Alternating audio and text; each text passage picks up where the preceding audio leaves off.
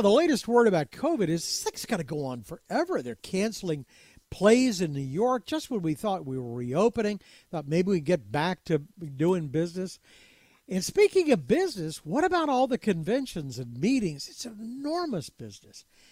And a lot of that, I think, has been put on the sideline. Somebody I know who knows is Chuck Bowman, who's CEO of Inspire. They're a big audio-visual company. They do probably 2,500 events a year, really all over the country and all over the hemisphere. Big hotel convention shows. And Chuck Bowman joins us right now. It's good to have you with us. Yeah, good to be here, David. I appreciate you spending some time with me today. So these meetings usually, I mean, some of them are booked 2 years in advance. I know that, if they have the convention center or the Omni or whatever else, how's the pipeline filling up? Are people back scheduling events, or are they putting them off again? Yeah, I think we're seeing a real good second half of this year. Obviously, the first half of the year, Q1 was pretty slow. People were still not really coming back. We were doing a lot of virtual and doing a lot of hybrid meetings, but there wasn't a lot of face-to-face meetings. Q2 came back pretty good. The second half of this year has been fantastic. Really? We've been really surprised, and we're actually having much better revenues than we had forecasted. When we did our forecast in mid-year, we're over almost 130% over what our mid-year forecasts were for the second half of this year. With us, we're spread out over 100 hotels, U.S., Mexico, Dominican Republic, U.S. Virgin Islands. And so we're seeing the growth come back in waves, and different marketplaces are coming back stronger than others. But we are starting to see the face-to-face meetings return. But yes, in the large, convention center, large, 3-5 year sales incentive trips, Dreamforce, things like that, those still are on the sidelines. They're passing this year again. But we're seeing more of the regional meetings. So these are the 100, 200, 500 people meetings? Yeah, they are. We are seeing, though, in Mexico, we're seeing some of the bigger sales incentive 2,000, 2,500 people meetings coming back in Mexico. But those are more of those sales incentive meetings that traditionally would go down there. But these massive global conferences, we're not seeing those come back with the vigor that it had before. So what about the bookings ahead, looking ahead for 22? Same thing, smaller meetings, no megas? Yeah, I think, prior to COVID hitting, we would talk about short-term bookings were really increasing. This business used to have long-term bookings. You'd be booked always. 6 months in advance, a year in advance. That pre-COVID really started to shorten. But now with COVID, it's really, really shortened. And I want to say some of it's in the month for the month. And it's just because people aren't making their decisions until the last minute. Well, these are not, they're not flying people in from out of state and putting them in hotels and that sort of thing, are they? Are that short of numbers? They are. Yeah. So they are. We did a big job down in Mexico that probably billed out over $1 million that we just finished up a couple of weeks ago. They only had about 2 months worth of planning for that. And they brought a couple thousand people down. So, yeah, I mean, it's putting some strain on all the industries. You think about the hospitality industry, the travel industry. Think about the poor meeting planners who now, have this whole process shortened. The DMCs that are involved in all the local transportation, and it's been an interesting challenge. But it's what we have to adapt to right now. It's just much shorter time frame for this. Well, but what about for you guys? Because I mean, it's labor intensive to put up, big sound systems and video walls and cameras and switchers and all this kind of stuff. And you can't keep a bunch of people on salary sitting around waiting for somebody to decide to have a meeting, can you?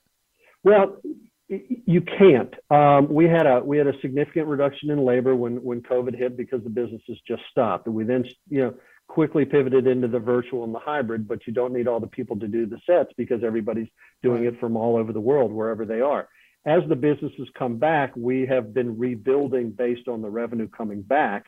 You get to a precipice where you have to then start adding more people than the revenue in anticipation of what's going to be coming up. So we've kind of reached that tipping point probably last month, where now we're confident that the recovery is going to continue on a strong pace.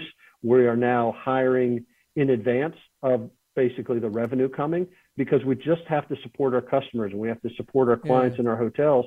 And service is so key in our business, especially in the hospitality world, that we can't compromise that. So, in our business, you have the people behind the screens, kind of the Wizard of Oz, so to speak, but you have so many people that have high touch points and a lot of contact with the presenters and the meeting planners and everybody, that you got to have your people and you got to have that service culture in place. So what about on the short run with this proliferation of Omicron, which seems to be growing like crazy? Have you seen any pushback from that? I have not. Now, I will preface it with saying that these 2 weeks, starting kind of last week, this week, next week, are slower for us because of the holidays. Now we're seeing holiday parties or hotels that are doing, dinners, show dinners and things like that. Those are still happening. But this is traditionally a couple weeks for us where our team kind of gets a year-end breather. So the question is has anything canceled yet in January or February? We have not seen that yet. Tell me about the virtual business, because there was a pivot, as you said, by necessity. But I'm curious how many organizations said, by golly, this isn't half bad. Maybe we can just do this virtually, and it ought to be a heck of a lot cheaper. Yeah, that was what people originally thought. And when we started to do it, it was a nice bridge between the live face-to-face and the virtual. What happened was, and we've seen it, humans crave contact and personal contact. And we can only do this screen conversation so much before people's human nature craves gatherings. Right. And I think that's kind of what drove it. We saw it across the board. We saw it, with music concerts. We saw it, like you said, with theater. We saw it with people going out to restaurants. We saw it with people now doing gatherings that started out as alleged super spreaders, but people did it and they got past it. So I think we've seen that virtual worked. I had an interesting conversation. I was up in DC last week with some of our big customers. The Community Anti-Drug Coalition of America is one of our large customers, and it's an association, and obviously, as the name says, Community Anti-Drug Coalitions. So they do really meaningful work.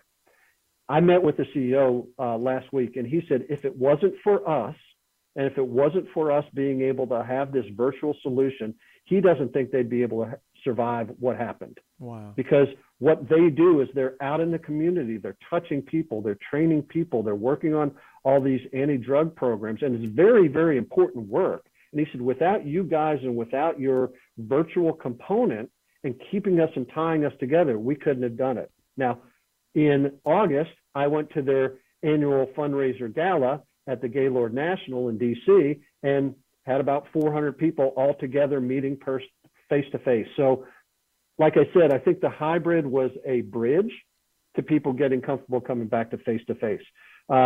What we saw is virtual did that. Hybrid was the experiment of face-to-face, but also the virtual component. People tried that, but then you talk about doubling your cost because you're running the live event and you're running the virtual event. And a lot of these people, these corporations, associations, get registration fees. And that's how they fund their activities through the year. But if you're charging people face-to-face and they're getting a diluted product, and you're getting people that are paying a lower fee to get a virtual, but it's a diluted product, it created a conundrum for them. So, and last, let me ask you about your business. I mean, the roots of Inspire go back 35 years. It was J&S Audiovisual, and then I know you made an acquisition, BAV. But are you doing roll-ups? I mean, has some of your competition died out along the vine? Well, I won't say it died out on the vine. It's been acquired. So there is one large player out there in the marketplace that has, almost a 90% market share. And we are not playing that game. We're not acquiring to get top line revenue to be acquired by them.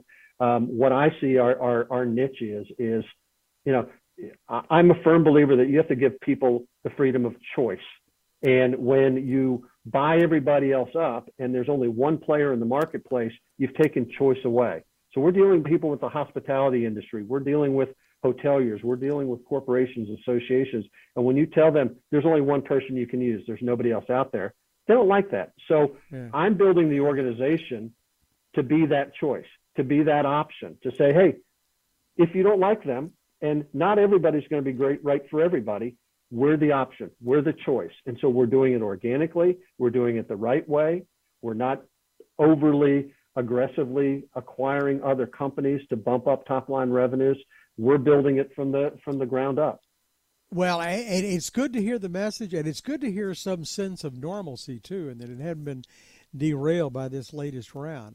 And hopefully the market will get that message too and get back on ground. Chuck Bowman's CEO of Inspire. It's good to have you with us. Thank you very much. Yeah, thank you so much, and happy holidays. Thanks, and to you too. For more of our conversation, go to krld.com/CEO. I'm David Johnson, News Radio 1080 KRLD.